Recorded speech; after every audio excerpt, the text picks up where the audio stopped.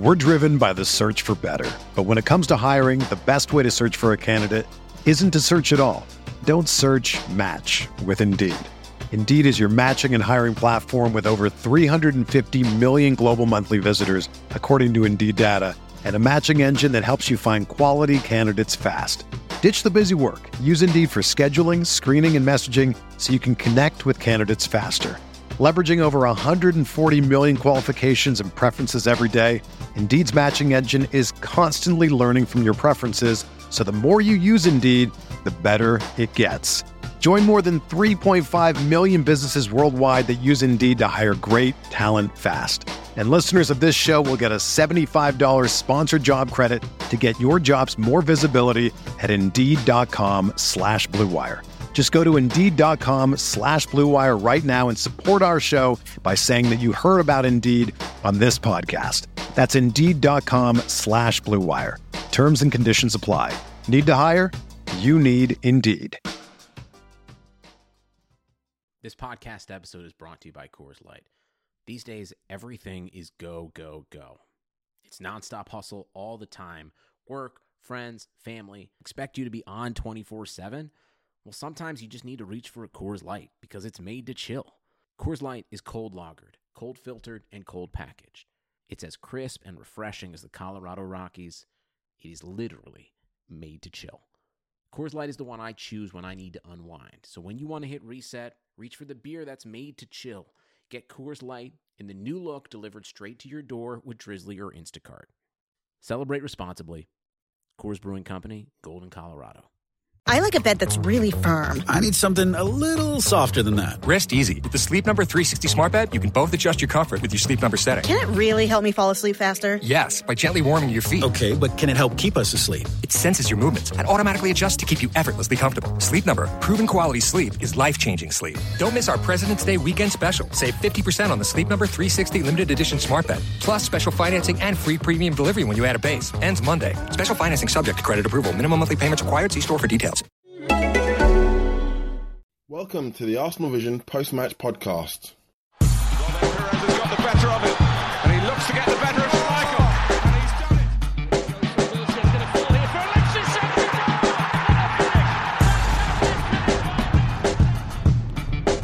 Henry, chance.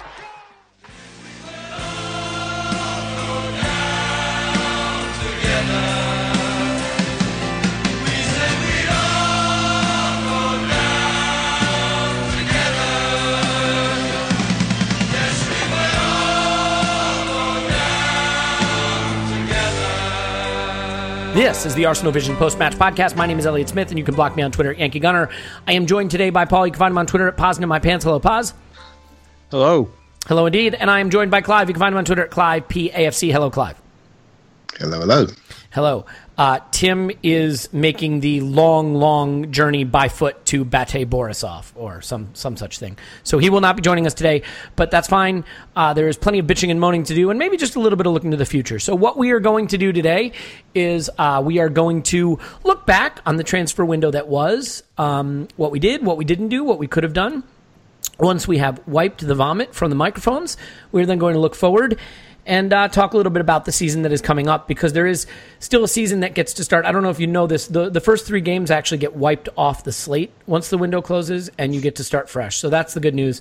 The season starts fresh with Bournemouth this weekend, everybody coming back broken from the international break. So let's get started with, I think the best place to start is the interesting pivot that took place following the Liverpool debacle. And Paul, it seemed that for the whole summer there was one transfer strategy in place, and by the end of the summer it had been ripped up and replaced with another strategy that looked a lot more like selling Oxlade-Chamberlain, which we ultimately did, selling Alexis Sanchez, which ultimately it appears we tried to do and weren't able to do, replacing him with Lamar. There were comments about money we didn't have, and then maybe we did have it. So in final adjudication, how do you feel about the way we reacted in the last week of the transfer window and how it reflects just on sort of the strategic planning that goes into these times of the year on the part of the club and the manager? Yeah, it's tough. I mean, it's hard to say we didn't screw things up. I know Ivan wants to say it was a success, and I understand in his role why it's his job to present it as such. But we seem to have this thing where each window in recent years, we start well or start clearly. Maybe we get a few good signings in that have been lined up beforehand, one or two. And about halfway through the window, we're getting a little nervous, but we say to ourselves, well, we started well, so let's stay calm. And after all, we've got, X weeks to go. We've got 6 or 7, so we could get in 2 or 3, and we tend to not get in very many at all, or if any. So I don't think anybody thought we weren't, well, I wouldn't represent you, Elliot, but I don't think most people thought halfway through the window we would get 0 in basically by the end of play. And it seemed like we had a strategy, but you can't help wondering if were we just in reactive mode. I mean, playing Oxlade-Chamberlain for that final game against Liverpool, to me, says that the manager right up until the end was not giving up on getting the player to sign. If Ornstein's comments are to be believed, and I think we all generally take that with a large measure of trust that there's something there, Wenger was mightily pissed with Oxlade-Chamberlain that he didn't renew. So I suspect there was some good cop, bad cop on the Oxlade-Chamberlain and his agent side, and enough that persuaded Wenger he was with a shot of getting him signed up right up until the day after the Liverpool game, which would tell you that our strategy was a bit of a mess. I mean, that does, I think, at least somewhat belie some naivete on the part of the manager, though, right? Sure. I mean, in terms of buying into that narrative and allowing his decision-making to be so controlled, so out of his control and in the control of a player who really had all the leverage. Yeah, and certainly, back to your original point about the strategy, it means the strategy was torn up because obviously he was gambling on a player who most of us could tell looked like he was edging towards the door.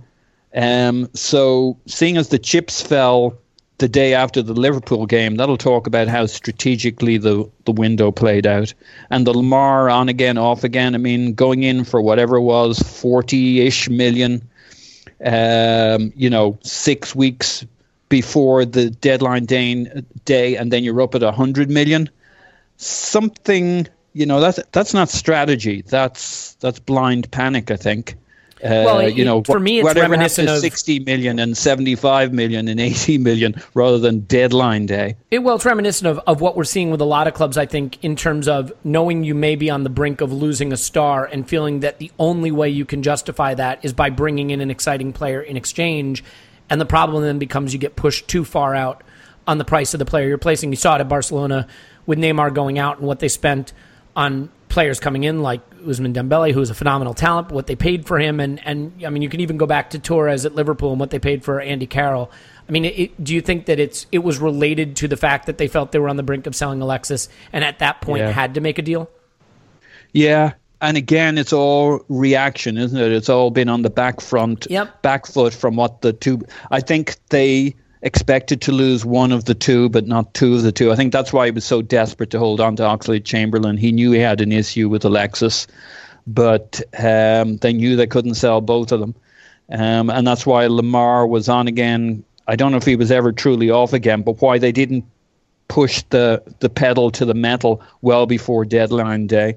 And I think it goes back to something, my feeling from the last pod we did, which is Wenger's been in catch-up mode, plan-wise, emotionally, and just on his bearings since chasing the last 2 or 3 months of the season, just trying to kind of survive, trying to make the top 4, trying to win the FA Cup and kind of, if you like, reclaim his position in terms of the manager vis-a-vis internal politics and the board, etc. And he fell across the line, and then kind of didn't have his bearings about what he was going to do during that summer, and communications issues with the board, etc. So you can see why you would go through this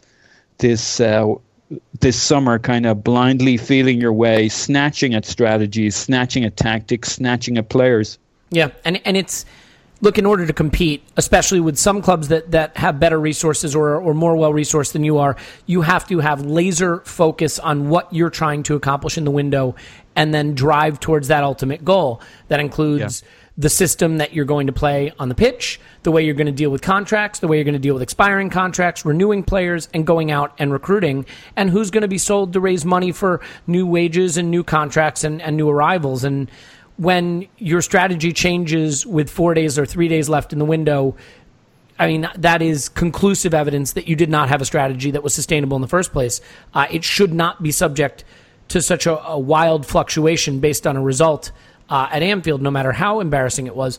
Clive, there's so much to dig into here, but I want to get to early on Ornstein's comments on Twitter and the report he published with some of the things he's being briefed by the club and some of the comments that he's getting from Gazidis. And some of it is stuff we've heard before, but something that stands out to me is that the club seems to want to hold Leicester City up as proof that you do not have to compete at the top level financially. You do not have to overspend. You do not have to outspend your resources, your business model to compete. But of course, he's calling out one of the great outliers in professional sporting history across all major sports the world over. And I think he's then painting us as sort of the little engine that could, at a time when Forbes has us as the sixth richest club in the world by valuation, where we know we've been sitting on cash reserves that rival any club in the world, at times when Chelsea have moved away from spending Roman Abramovich's money to using the profits from operating the footballing business, and they have built in revenue generation through the sale of players. They have a loan sort of cottage industry they've created for developing talent. How do you respond to Gazidis' referencing Leicester and what it means for our ability to genuinely compete at the top level and our willingness to compete at the top level? The worrying thing is, I mean, some people have laughed at that, right? But I wouldn't mind us being as efficient as Leicester in their recruitment, in their transfer strategy. They are showing us an example. And you only got to look at the state of our squad. I mean, Elliot, you said something last week that really stayed with me. Yeah, who is the player? Was it the song? It wasn't the song. Yeah, well, that stayed with me as well. Okay. Right? But who is the way player the bad Chinese food stays with you? Yeah. Okay. Go ahead. He said something like, "Who is the player that we're going to pin our hopes on for the next 4 or 5 years?" And I went away and I thought, I don't know who that is. And it was one of the reasons why I was keen for the Ox to stay, because he's a hit or miss player. I'm a player. I like him. He's a hit or miss player. You can't deny it. When he's a hit, he's fantastic. When you miss it, he's frustrating. And but what I liked about him was he was that 24-year-old. How many 24-year-olds have we got in our squad with a potential to be better? So you're looking at that core group. You're looking at Bellerin. You're looking at Ox. You're looking at potentially Ramsey and Mustafi. Bellerin asked to leave. Ox wanted to leave. Well, has left. Sorry. Mustafi wants to leave.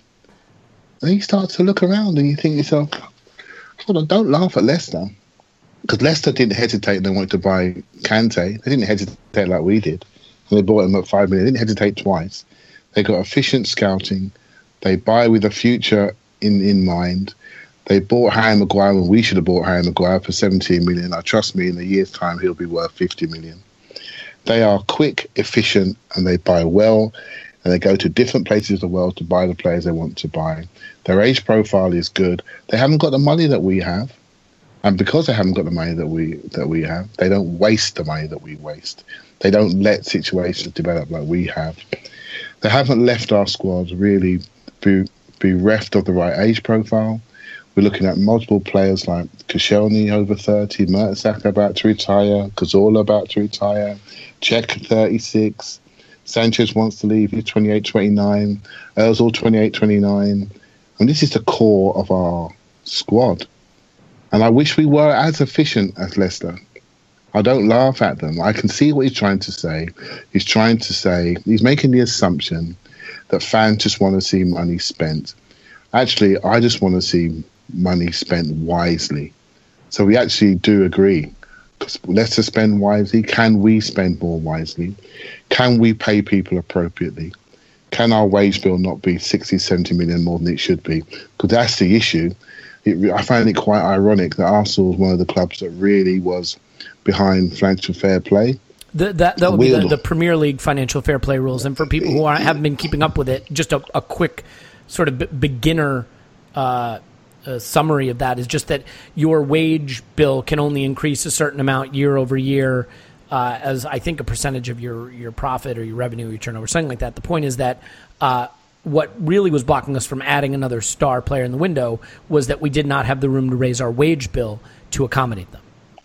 Yeah, and so one day we were saying we had no money, and the next day we were bidding 92 million for Lamar. Well, it's not the transfer fee that's the issue; it's the wages. And once we got rid of the players off the wage bill, we could add another wage to our wage bill, and that was the issue. I just find it really ironic that we are the ones on our little moral high chair trying to get everyone to abide to financial fair play.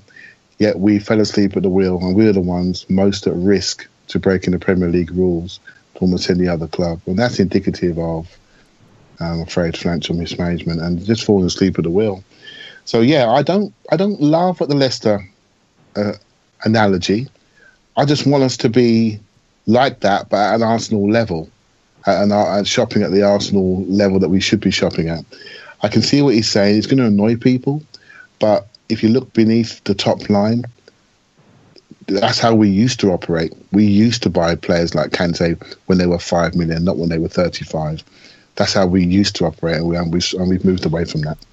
Yeah, and one of the things, Clive, that I think we made the huge miscalculation on was we believed that cash in the bank would be more valuable than players in the market, and the opposite was true.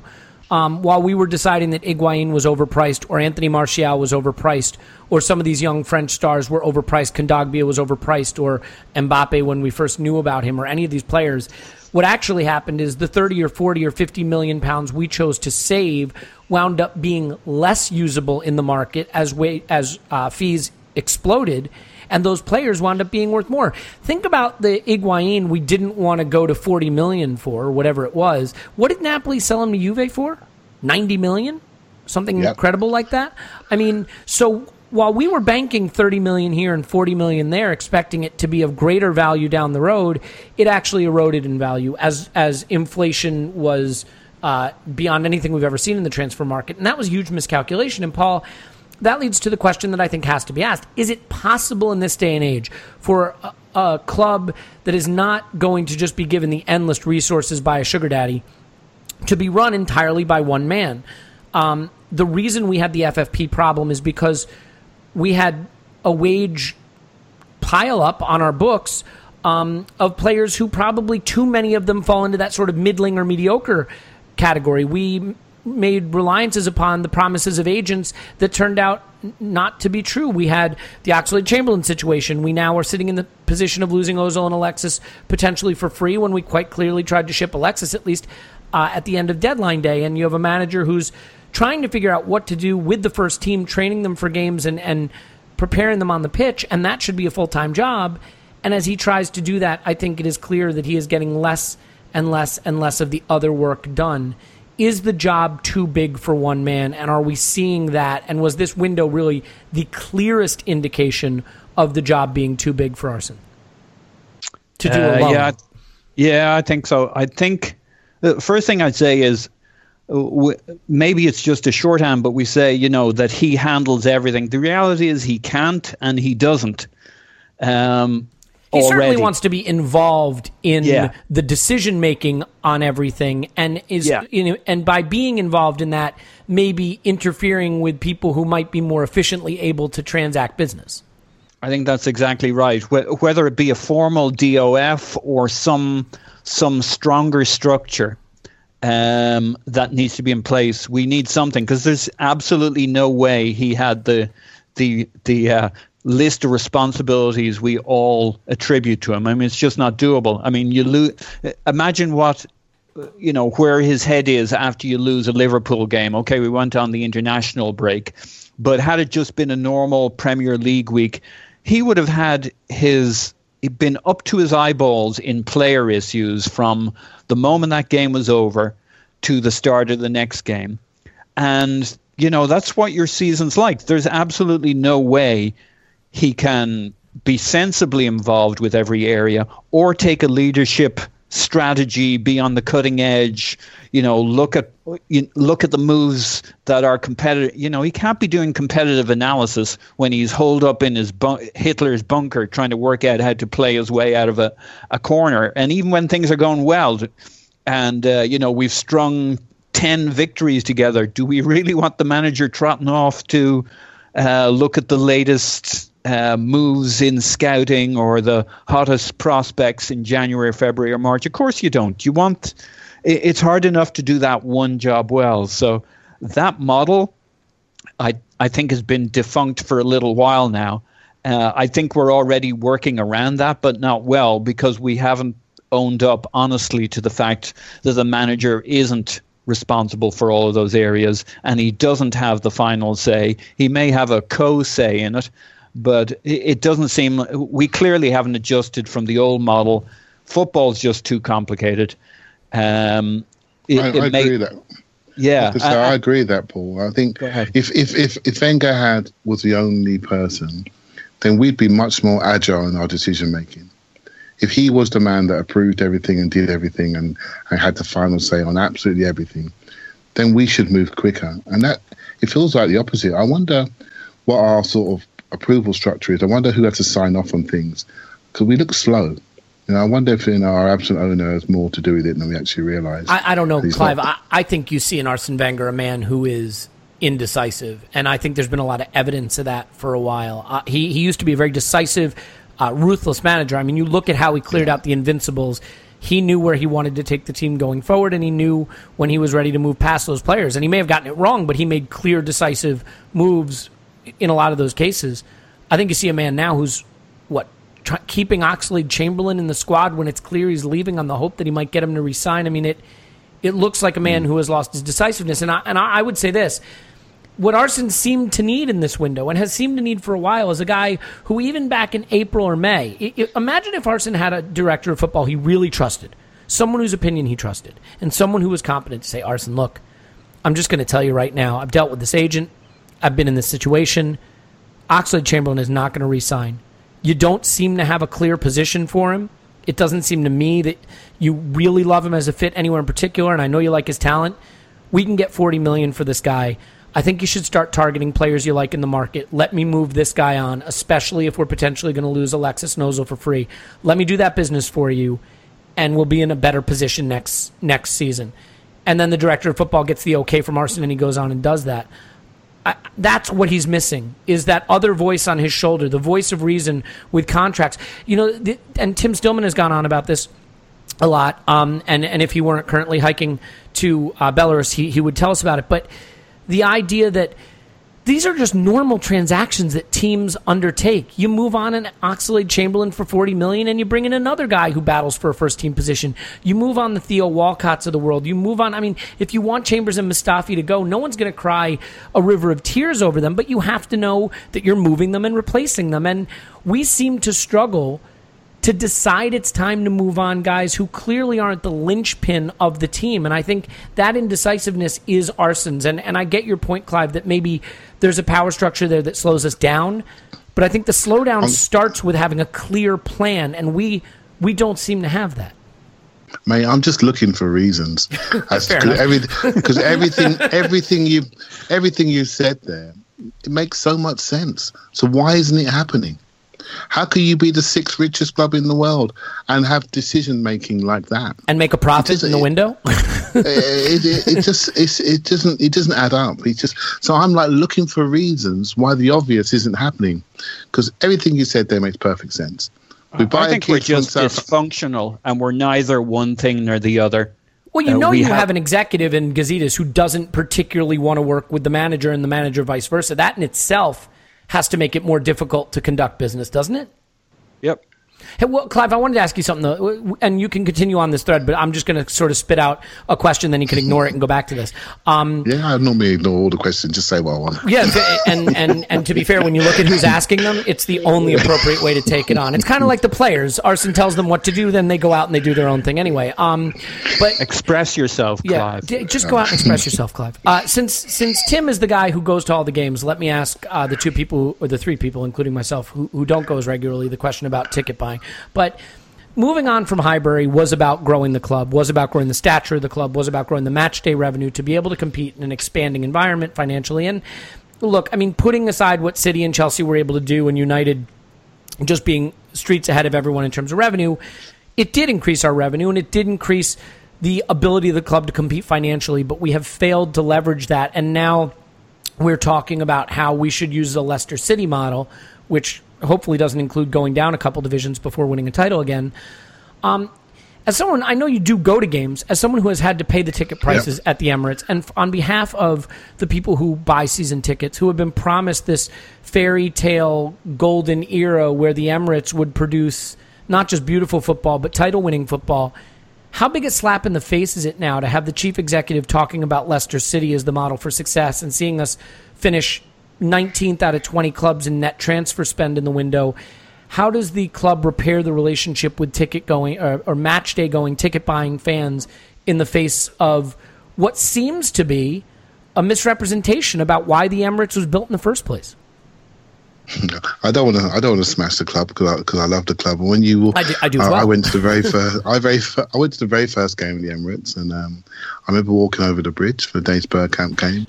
And my first thought was, wow, no one's going to come and take Thierry Henry away from us. No one's going to come and get Vieira away from us because we've just been through a few summers of worrying about those players going. Right? And I just thought this is going to be, we're going to start to really, be as big as we actually are. What seemed to really be the focus then was really financial. We had some deals from Keith Edelman that were holding us back, and so the promised land wasn't a promised land for 4 or 5 years because we couldn't really realize it. We had some big bills to pay, and we had some property deals. There was a property crash, and we didn't quite have the immediate monies from the property portfolio that we expected, and so we were hamstrung. And then we did hit 2014, and 2014, since then, in my opinion, I think we were doing a lap of honour. I think we've been congratulating ourselves on arriving at this place, and we've made some assumptions that it's just going to continue. The competitive landscape obviously changed with the addition of Man City, with Tottenham finally getting a manager that's actually going to last more than 6 months. Chelsea just continued. There are teams, Liverpool have finally got themselves a manager that's similar to Tottenham, and they're building a philosophy and a strategy. People have looked at what we've done, and they've built their grounds, or they've improved their grounds, or expanded their grounds. And then, of course, the whole TV world exploded, and the ground revenue is not as important as it was when we built it. And I'm looking around, and I am looking at clubs that are more efficient with their spend. And people hang on to the words when he said, we're going to compete with Bayern Munich. And I feel, I know what they meant by that, and we should be doing that. But the way to do that, I think we've lost our way. The way to do that is all about players, creating an environment to attract players. And I think this is where we're missing a trick. And that means you don't just attract players based on the ground, the training ground, and the manager. It's a package. There's a package around facilities. There's a package around people. There's a package around pathways to playing. And I think this is where we're missing out. We're not having a fresh project with fresh people, with fresh opportunities, with multi-club ownership where we can give people opportunities, young players in different countries. We have partnerships with other teams, and you create a new network that's sustainable beyond the people that are in place right now. So what we have is we have a group of aged people that have their network. And their networks got old. So we're losing our contacts in the game to have the right structure of our players. We're losing the contacts in the game to be ahead on the scientific side. So we're just looking a little bit slow. And I think we just need to modernise, and we need to accept we need to modernise. We need to accept we are not as attractive as we once were. And one of the reasons, I'm afraid, is our manager. Right? And because the other 5 managers in the top 6 are all young and fresh or controversial, we haven't got that guy. We got the old guy that's contrary in his views, too intelligent for most football people. Only people understand him are the most intelligent journalists, and they're getting bored of him because I've had him for 21 years. And we're sitting there not as attractive as we once were. And people say, well, we're the Arsenal and we're in London. It's not enough. Oxlade-Chamberlain told us it wasn't enough. Mustafi's telling us it's not enough. And so we have to look at ourselves and say, what do we need to do to be attractive? Don't be afraid to look in the mirror and say, well, actually, I've got myself, I've put on a bit of weight. Maybe I'm not in the best shape as I used to be. You know, let's look at ourselves. How nimble can we be? My tits are sagging. My ball sack is down to my ankles. Yeah, you haven't noticed it, right? You can't sit back and say we're the Arsenal and people will want to come to us. It does not work anymore. And it doesn't work. The ground is great. The training ground is great. They're still investing in the training ground. But you know what? You need a project. You need modern thinking. You need opportunities to play, pathways to play. You need to think about this. I listened to the Arsecast the other day, and George Bird was on there. And he said something that really struck me. I forgot, actually. We hadn't made any sort of foreign signings, even in the youth department. That means we're just absent. We're not doing our jobs at the youth level. We're not doing our jobs at the senior level. So what are we doing? Well, and again, I think you see the same lack of direction there. You bring in a guy in Jonker, who's supposed to reshape the youth team and the setup there, and he's there, in not even a fraction of the time needed to do that, and then he's shipped out. And Mertesacker is now getting ready to take that over. And as much as I love Per, you cannot have a club. Football clubs are more like ocean liners than they are, jet skis. They cannot turn on a dime, especially when they have to mind the money they're spending, and they're not PSG. And so the course has to be set for the long term. And if you're going to change that course, you have to understand that changing that course could take multiple seasons, many, many years. It can't be done overnight. Certainly not in a week, which is what we tried to do at the end of this window. A few things. First of all, I think those are all great points, Clive. I think we also learned that Paul probably needs to see a urologist for his testicles. Paul, I need to go to one of those. I don't know how old you are. Facilities with a range of different kinds of doctors, because that was quite a few ailments. I don't know how old you are, but whatever the age, they're not supposed to hang to your ankles, mate. That's just not normal. So yeah, go to the place. Not the drip doctors, though. Don't go there. Okay. All right. I mean, we can start to wrap this segment up and look forward to the rest of the season. But I think, it is troubling. And you look around at the other clubs and the progress that they're making. I mean, look at Liverpool. The deal they made for Naby Keita, for example, is an example of ingenuity, of creativity, of incredible talent scouting. They have arguably the most interesting and impressive young midfielder in the world, who is going to come in next summer and fill one of the roles that probably most needs to be filled at Liverpool to make them potentially a contender for the Premier League title. If they aren't this season, then certainly they'd go in next season just by that move that they've already made, looking like one of the favorites. They decided to hold on to Coutinho at the beginning of the summer, and they held on to Coutinho. They didn't change in the last couple of days. I mean, maybe they did behind the scenes, and we don't know. And personally, I think they probably should have sold Coutinho. But at the end of the day, since Klopp came in, they've had an idea of the kind of talent they want. They know the way they want to play. They've attracted the players to the club that fit the system that they want to play, and it's all working, and it's working the way it's supposed to. And they do not have the advantage of resources that we don't have. We certainly have greater resources than they do. Spurs, I think have gotten a little lucky with young talent and lucky with some wages.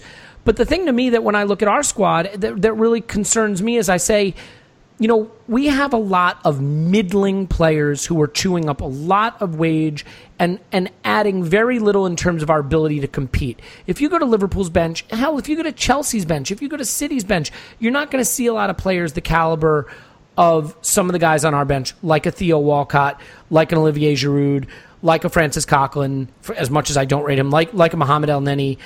These kinds of players, but those players don't win you titles, and they're eating up a lot of our wages. A lot of our resources are going to players, Danny Welbeck, to these players that are on the fringe of the first team, instead of having really good first-team players at all the key positions, and then letting youth players fill in some of the other positions, or fringe players battle for that second spot. These are all things that I think if we had more structures at the club could be addressed, and it's just not happening right now. For me, it looks like a job that's gotten too big for Arsene Wenger. But having said that, I want to end the discussion of the window just with a quick sort of summary and rating from each of you. So, Paul, on a scale of 1 to 10, given what you think needed to happen, really quick, what do you give it out of 10? What do you think was the biggest success, and what do you think was the biggest failure? So, out of 10, it really needs to be a mixed grade, because there was a good part to it and a bad part, and the bad was worse than the good. 4, but an average score just doesn't do anything justice. Best part of it, our 2 signings are really good. We started the window strong. Time will tell which one's the bigger deal for us. Maybe Lacazette in the short term and Kolasinac in the medium to long term. Biggest failing, I just got to read this very short paragraph from Ornstein. There is certainly internal concern that central midfield went unaddressed. Now, just pause for a second. Was there anybody on the planet who didn't think we needed a central midfielder, inside or outside the Arsenal supporter base? Even Blackburn George said something to the effect of he'd be amazed if we didn't move for a central midfielder earlier in the window. That'll tell you how uniform the consensus was we needed to do something. So here's the rest of Ornstein's spiel on that. I understand that in the days leading up to the deadline, Wenger did look at rectifying this, though it was too late. What does that even mean? Where do you begin with something like that? Either you need a central midfielder or you don't. Either you want a really, really good one, because after all, we have a couple of guys who are meh, or you don't. If you need a really, really good one, do you decide in the days leading up to the deadline that you maybe ought to find one from somewhere? Of all the positions on the field, to see what you can to decide late in the window that you might need one, given how we're supposed to play, given where play is supposed to come from in our team, given we're a possession team, what the fuck does that even mean? Where do you begin with a statement like that? It doesn't look great. So, yeah, all right, so that's the biggest failure. The biggest success, probably Lacazette or Kolasinac, which, by the way, they're the only things we did, so fair enough. Yeah. So you give it a 4. Clive, biggest success of the window, biggest failure of the window, overall rating? I'll give it a 5, and I would have been happier if we'd have sold or paid off. We didn't quite get rid of enough people. I think we had to make a decision on Jack as well. He was either alone. I think they offered him around on the last day, and it didn't happen. So I just think we were one of, that's £180,000 a week there, or whatever £160,000, whatever you want to believe. We need to get rid of those 2 or decide what we're going to do with them, and we didn't do anything. The 2 players we got are fine. We have, obviously they look good on the bench at Liverpool, so they're fine. I'm sure they're going to be positive, but yeah, if we were thinking about getting rid of Mustafi, I'm glad he stayed, because I wonder if we'd have bought a centre-half. I didn't hear anyone lined up. And centre midfield is screaming out. And suddenly it's really interesting that I think a day or so after the transfer window closed, there was a big splash article on El Neni on the Arsenal.com saying what a great player he is and the best days are ahead. Well, I heard that, obviously we heard a few weeks ago that Leicester bid 10 million for him, we accepted. So we're not sure what to believe, right? So personally, I think he's a good player, but he's not going to take us to the promised land, right? We should have been bidding for Bakayoko or Naby Keita, like Elliott. We should be bidding for that level of player. Until we do, we're going to have more 3-star hotels on our bench that we saw at Anfield. And that's the direction we're at. We don't quite push the boat out. So I'll give it a 5. But I'm hoping that throughout the season, as we go on to talk about that we can prioritise the games that matter and maybe get more for the season than we actually feel like right now. Yeah, and I mean, ultimately, the funny thing is, I probably give the window a 5 too, even though you expect me to give it a 1. Because overall, if you say, what's the goal in the summer? The goal in the summer is to get better than you were the season before. And I think we are. I think adding Lacazette and losing and adding Kolasinac and losing really nobody of any merit who makes our team work, and collecting money for Oxlade-Chamberlain instead of losing him for free, and the extent to which it's addition by subtraction, because now the manager actually probably has to play Kolasinac at his preferred position, means that we should be better this season now than we were last season. Should be. I mean, should be. I think, Elliot, can I just say one thing? Yeah. I think on paper, we've done our job. On the balance sheet, we started the process of getting our books balanced. But I think reputationally, we are weaker. I think how we've operated has made us look shambles. And to quote Aaron Ramsey, and we look weaker. Hey, that was just a nickname, bud. Yeah, absolutely. We look weaker because of it, and that's an issue. So we may not be weaker on the pitch. We may be a touch stronger, but we're weaker as a club because of how we operate. Yes. I think we have to repair that now. So I do think the bigger issue on the window is how much did we improve versus how much did we have to improve? Well, no, that was it. That's absolutely and the gap it. has grown. The gap has grown. Gap has grown. Paul, you hit on the most important point, which is we have a better squad now than we had at the end of last season.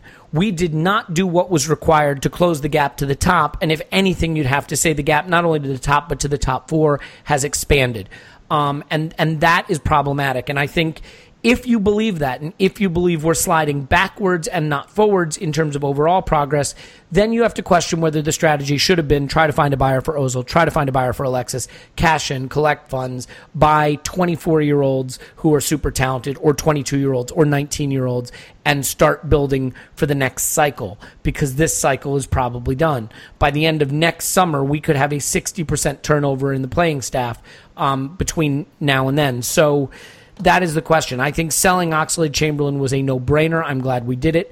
But it's, yes, we seem to have brought in 2 good players. It's really hard to judge on Kolasinac because we haven't seen him at left wing back yet, but we certainly did not close the gap. We certainly did not use the resources we could have, and we certainly did not have a strategy that was well laid out and organized. So maybe 5 out of 10 now that I say it is a little generous, but we will see. So, Paul, now the question becomes what we can do with this season. And I want to ask you this question in this way.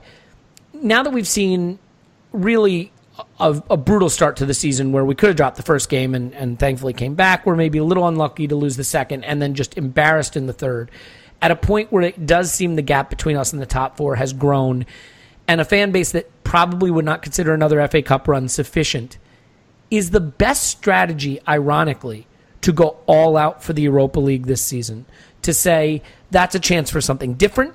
It's a chance to win a trophy. It's a chance to win a trophy that could make the season again end on a high. It's a chance to win a trophy that puts us back in the Champions League and at least gives us a modicum of opportunity to restore the status of the club and attract players. Is there an argument that the gap is too big to focus on the league and that the Europa League actually provides us our best chance for a productive season? Well, I think we've got to hedge our bets a little bit. I think we got to go for it sneakily. In other words, we can't actually push our chips into the middle of the table visibly, but we might want to be stacking them and lining them up and making them all neat for that moment in the season when we suddenly shove all the chips into the middle of the Europa League table. I mean, realistically, I think we're just about favourites for the Europa League. I think when I looked at the odds, there was somebody else on about a par with us.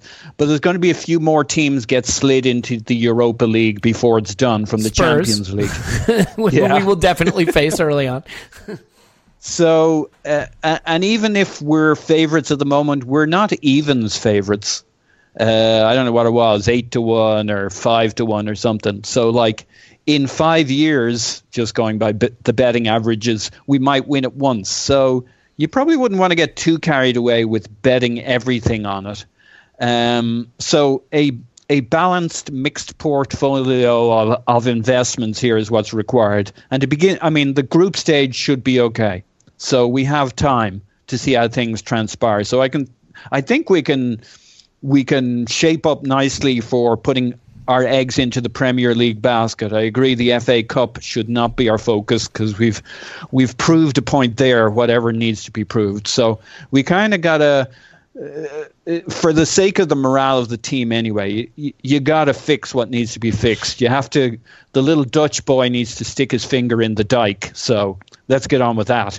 Perhaps 2 fingers, maybe even 3 fingers in the dike. All right, don't get your saggy testicles in a bunch here. I mean, listen, the fact of the matter is that the Europa League is something different, and it's not something different that we wanted, but I think to that extent it could energize the fan base at least a little bit, although I could be completely off base about that because I don't think most London-based fans really care about the competition at all, apart from the fact that it can be a ticket into the Champions League. Clive, I know you have no time for the Europa League, and you think we should go all out for the league. I will ask you again, in light of how our season has started, has your opinion changed? And if it hasn't changed, what do you think are the possibilities that we could sneak back into the top 4 in the league? How would that play out?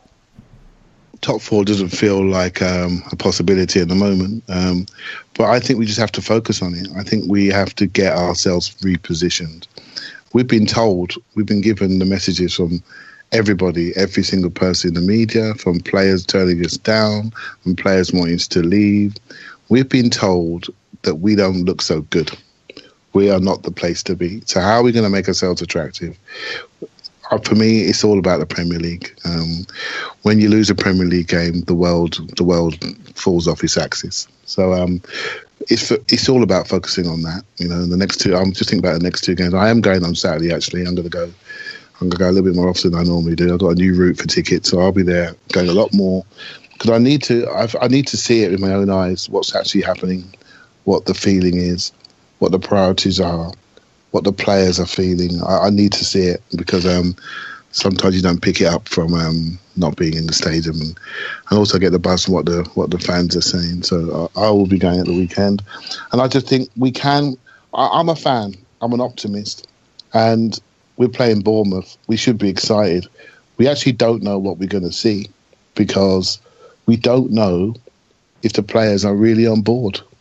We generally don't know if they're going to be emotionally invested in turning this around. Normally, I could say, hand on my heart, they're going to recover and bounce back. But Liverpool was so abject, I'm just not sure if the players are going to be 100% connected with the manager and then deliver on the pitch.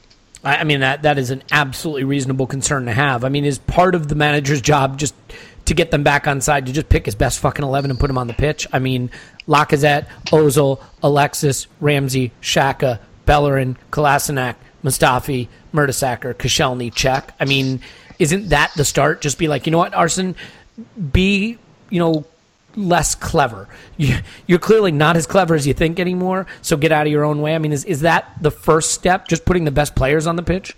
Less clever or less desperate? Sorry, Clive. Fair enough. I mean, I think some of the Oxlade-Chamberlain selection stuff was maybe not him thinking he was a genius, just trying to find a way. I mean, again, it still feels naive and desperate to me.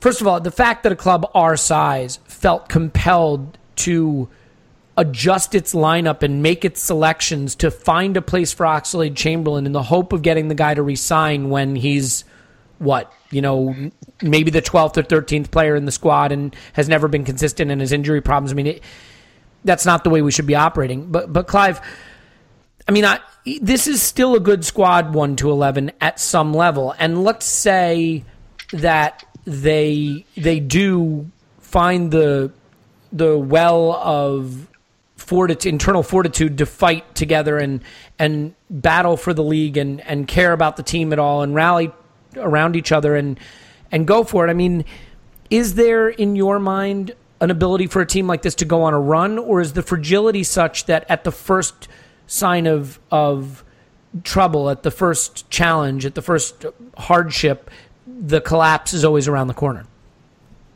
Well, we got Bournemouth, right? And Bournemouth are desperate they got 0 points. They're desperate to get some points. And if I was them, I'd be thinking, God, let's start the game fast. Let's attack them. Let's get the crowd against them. Let's put some challenges into them. And let's keep the energy high and hold the ball, keep the ball, and make them nervous. That's what I would do if I was them, and then see how the crowd reacts. See if the crowd can help the away team win. And then we go to Chelsea, right? And it's like that game. All right, so 6-0. Then what's after that? Yeah, it's that's the game, isn't it? And it's not because of who we're playing. I'm just not sure if the players trust the manager anymore. We have the players. We've shown that in the cup final. We've shown that on big games towards the end of last season. We have the players. We have the talent. We may not be top 2 in the table talent, but with a couple of bit more wise decisions last year, we could have easily got into the top 4. We have the talent, but I just worry about the breakdown between the players and the manager. And that's his job now. Can he get them back? And it's almost bigger than selection, Elliot. Do you see what I mean? It's bigger than selection. The selection piece, we can discuss that and analyse it. And obviously some of the things he did wrong were very, very obvious. But what we saw was beyond selection. That was players running rogue, doing what they liked, players not recovering, players not putting the effort in, players not playing together, players not supporting each other, not supporting the manager. It was abject. Players giving up at certain periods. And you got to fix that first. And then before we don't know what formation we're going to play. There's rumours of going back to a back 4. That's a big question. Yep, that's a big question. We've got so many unknowns that we won't know until the first 5 minutes of the game at the weekend. And you can see it as fellow Arsenal watchers. We will know just how the ball's moved around the pitch, how engaged the players are. We will know in the first 5 minutes what's happening at this club, because the players will talk to us and they'll let us know exactly what's happening.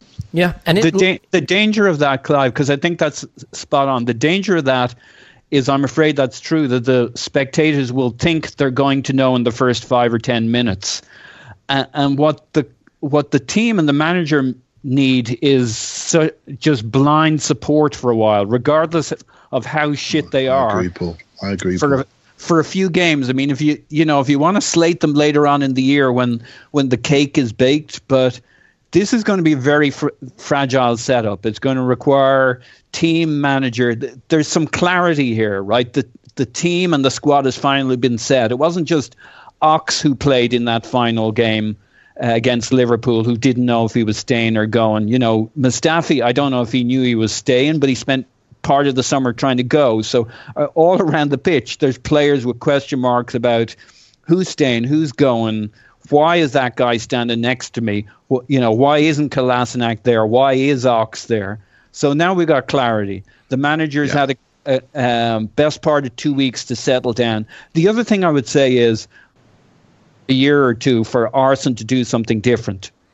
And he did, and it kind of worked, and now it's kind of not working. At the end of the day, like it or not, the manager has to go with his gut and his instinct, whatever that may be. And he's got to trust himself, and maybe we should stop asking him to change right now and just do whatever you got to do. He's got to do what he knows how to coach these players to do. Because I'll tell you something, this is the mistake I think we make as supporters sometimes, is think, we have the players to play a back 3, so he should just set them up as a back 3 and then they'll thrive. That's not how it works. Klopp doesn't just walk into a team and say, we're going to start counter-pressing.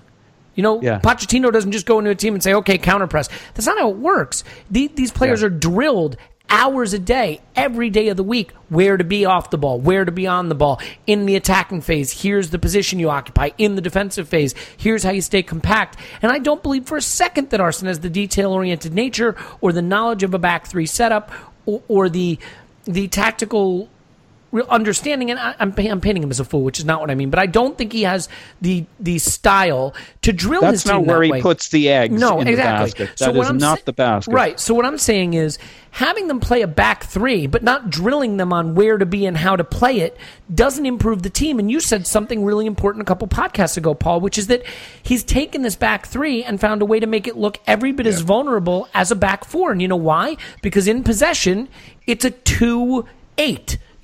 You know what I mean? Yeah. It's 2 guys back and 8 guys on the edge of the attacking third. So or 1 guy back when Bellerin's the only guy. In that case, yeah. Now, having said that, so then go to a back four if that's what you know how to pick, if that's how you know what to set up, if that's what you know how to drill and coach because you've been doing it for 20 years. Real Madrid seemed to do okay with it. You can win in it, and while I'm not saying we were tearing up trees in it last season, if that's what you're most comfortable in and that's what you have the best instincts for, long term that's going to be the solution.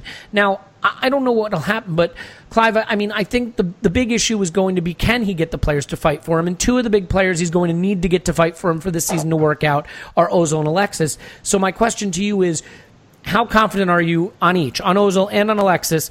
And you can touch on Ozil's statement, his, hey guys, fans statement thing that he did, if you want to. But how confident are you that he can get each of these guys to really fight for the cause for the rest of the season? I don't feel confident. I really don't. And I thought Ian Wright called out Ozil brilliantly. I mean, he needs to reciprocate his love for the club by signing for the club so we can start to build a playing strategy around him for the next few years. Right now, we're asking for new players, but how can we invest in the type of stellar names that we really, really need? Who they're going to play with. The first thing a player will ask is Ozil and Sanchez staying. And if you can't answer that question, no one's coming. Don't you feel his statement was a pretty clear decision not to stay? I mean, it felt like he was basically saying, guys, I'm not going to be here next season. Yeah, he sort of left it open, didn't he, skillfully, and said, I'm not sure what the future holds, which is a skillful way of saying, and that he's planning talks. Yeah, exactly. But, yeah. And please support us. He may stay, actually, due to the fact that he's not, the demand doesn't seem high. But if he doesn't sign, I'm sure Bayern Munich, who love a free transfer, will take him on a free transfer, give him a signing on fee, and have him in their team, no problem at all, right? So it's just business. With Alexis, it sounds like, well, you read and whispers that you hear that he's totally heartbroken. And he has got the propensity and the skill set to put a massive sulk on for 6 months and go in January. So it's a problem. And again, it's back to the unknowns. We don't know. We're in a situation where we have no idea about the trust between the players and the manager, and then because of that, the fans are on tenterhooks. And we are, as a fan group, there's an explosion around the corner based on what we see on the pitch. If Chelsea goes bad and Bournemouth goes bad, we're going to have to do a 5-hour podcast just to cover it. Is there a chance the manager can go? I mean, in your mind, Clive, is there any scenario where Arsene Wenger goes mid-season? Let's say we drop points in both of those games and then the Chelsea game's a humiliation. I was tweeting the other day and I used the word seminal. As I sent it, I thought, I said that before. Is that the stuff that comes out of my little boy parts when I get really excited? That's it. This moment feels seminal. I remember tweeting it. As I sent it, I said to myself, Clive, you said that before. I'm sure you said it after Palace. I'm sure you said it around that period. And we've had these seminal moments before, which we thought, this has got to be it. But then we do something. We recover. We go on a run. We do something by surprise. I mean, he just manages to get away with it. It's part of our survivalist culture that we have at the moment. And while we're surviving, we're not thriving. And everyone else is thriving, and we are falling behind. So yeah, I'm not sure. But I really do think if we have 2 more bad games, I really wonder if they were like Liverpool, where the players gave up, I wonder what's going to happen. Yeah, and certainly, I mean, it looked like he had lost the dressing room at Liverpool. I mean, if it gets any worse than that and any more clear and obvious, then I just think you wind up with an untenable situation. And at some point, even these spineless cowards that run the club will have no choice unless they're going to do what they've always done, which is leave it to Arsene to do the bigger thing and just leave. Paul, final thoughts here. It's Bournemouth at the weekend. How do you expect that he'll line up? Do you think Alexis will be able to play? I know he's playing at about 1 million feet of altitude in La Paz tonight, I think, and that's not going to make it easy for him to come back. What do you think will be the formation, the lineup? Any surprises on store for us? I think it's all up in the air. I think he's got to have a little bit of a come to Jesus meeting with himself, so God knows how he'll come out of it. So I guess we'd stick with the back three for now. He hasn't had enough time to train with these guys to shake everything up, you would think. Not that it's a huge switch, obviously, going to a back four, but just, they've lost one game with now in recent times with the back three. I think he'll stick with back three. So it's going to be very interesting. Games, right? Stoke and Liverpool. Sure. Oh yeah. Okay. So fuck the back three. All right. I mean, but one of those didn't count because we really won it and we were robbed because of stuff and Lacazette scored, so it was a kind of a draw. You think he'll put Kolasinac back at left back or left wing back? Yeah, he's got to freshen things up, and that's an easy move, and he's got enough centre backs. So I think it'll be an interesting decision on Sanchez, because Sanchez may need a bit more time to get his head together and to come back into the team on Wenger's terms. And he's going to be fairly knackered, and he didn't play very well the other night for Chile. So this could be the one occasion in his history in which the manager, I'm exaggerating slightly, but not far off, the manager might consider resting him. Yeah. And I kind of would get it. Unfortunately, it's one of these things, right, where we bring in Kolasinac and we bring in Lacazette, and you'd like to just see a settled side. And if he's not able to start Alexis this game, be going to Chelsea 4 games into the season. And actually, I guess we have a Europa League game midweek. So, maybe 5 games into the season without a settled side and without our 2 new signings being able to integrate with the best players. And it's just a mess. Clive, just real quick final thought here, that something that I had wanted to raise and get your thoughts on is there a solution here to try to save the season, in part to offer Ozil and Alexis contracts that significantly raise their wage for this season, pay them more money, announce to the fans that we've re-signed them, put in reasonable release clauses so that if they still want to go in the summer, they can go, that we can collect a fee, that they can make a bunch of money this season? And is that sort of the best path to try to get them on side if possible? That's what I would do, because you're protecting the player. If they get an injury, look what happened to Victor Valdez his last year at Barcelona. He got a cruciate injury and ended up being without a club for a while, and then basically ended up at Middlesbrough for a little bit.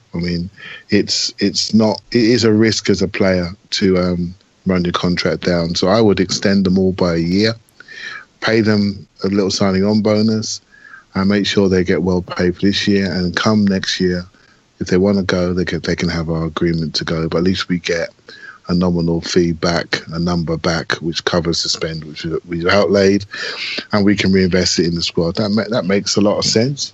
But players are driving hard bargains, so let's see what happens. They play nice to us on Instagram, but when it comes down to it, they don't sit with the manager and sign on the line. Well, you think they'd like it, right? And the funny thing is, it'd be the kind of thing that their agents would push for, because the agent would get more money for this season with the new contract. They'd get more money with the transfer fee in the summer. It's great for the agent. It's the kind of thing you'd think they'd be in their ear pushing for. So you would hope that it would be doable. You have any expectations for the weekend? Yeah, it makes sense. Sorry, just to finish that off, it makes sense. But it's funny how Wenger come out today and said he'd want to close the January window. And there are already rumours that Alexis is going to push for a transfer in January. So maybe this isn't over, and so we'll see what happens there. To watch this space. For the weekend, I sort of agree with Paul. I think we'll stick with the back three. I looked at Koscielny limping around playing for France against Luxembourg. He got a big kick in his Achilles. So let's see what happens there. We really need him. We just need that stability. Alexis, I'm not sure if he's in the right shape or frame of mind. And if we don't have him playing, we've got enough forward-type players to get through for Bournemouth at home. But obviously Chelsea away is another scenario. But I think it's above and beyond that. I think this is one of those speeches that's required. Like any given Sunday, right? It's about, I tell you what, guys, it is one of those to say, it's back to David Rocastle. Remember who you are and who you represent, because those players did not play for the badge last time we saw them. And that's what I would say if I was a manager. And it's beyond formation, systems, partnerships. It's playing professionally, feeling the game, understanding what's required as an Arsenal player and delivering it in front of a home crowd. They really do need to do that. And if they do, we'll be fine. If they don't, we have a big problem at the club. And I'm afraid that problem manifests itself as a manager. And I do feel if they were to down tools, I don't think the club could sustain it for much longer. Yeah, well, and ultimately, there may need to be a rock bottom. The good thing about being Arsenal is that, in theory, whatever the rock bottom is, it's recoverable. I don't think it's going down 2 relegations before coming back up or anything crazy like that. So, we'll just keep our fingers crossed that the season can be salvaged. But I think there's a lot of us now that consider salvaging the season just pretty much getting through it, having a few good memories, and hoping for a reset in the summer potentially. We'll see. Ultimately, it's always good to have club football back. I am looking forward to the season. I think there is still talent. If they can all get on the same page, and if the manager can get out of his own way a little bit, there's still every chance that they can play some decent football this season and surprise us. So we'll see. We'll keep our fingers crossed for that. Clive is on Twitter at ClivePFC. Thanks, Clive. Thank you. Paul's on Twitter at Paz in my pants. Thanks, Paz. Yeah, just got to say, there's a big uptick here if they ever get their act together over last season. That could be the big win. It's just unlikely, but there really could be a big uptick here. Yeah, I think if the manager can convince the players to fight for the cause, there's still enough talent in the squad that they can achieve really something together. You look at the FA Cup final, and you know what, Paul? The one thing it proves is when they feel something's on the line that they want to fight for, they showed what they can do. I think the reason they were good in the FA Cup final is because they wanted a trophy, and they went out and they took it.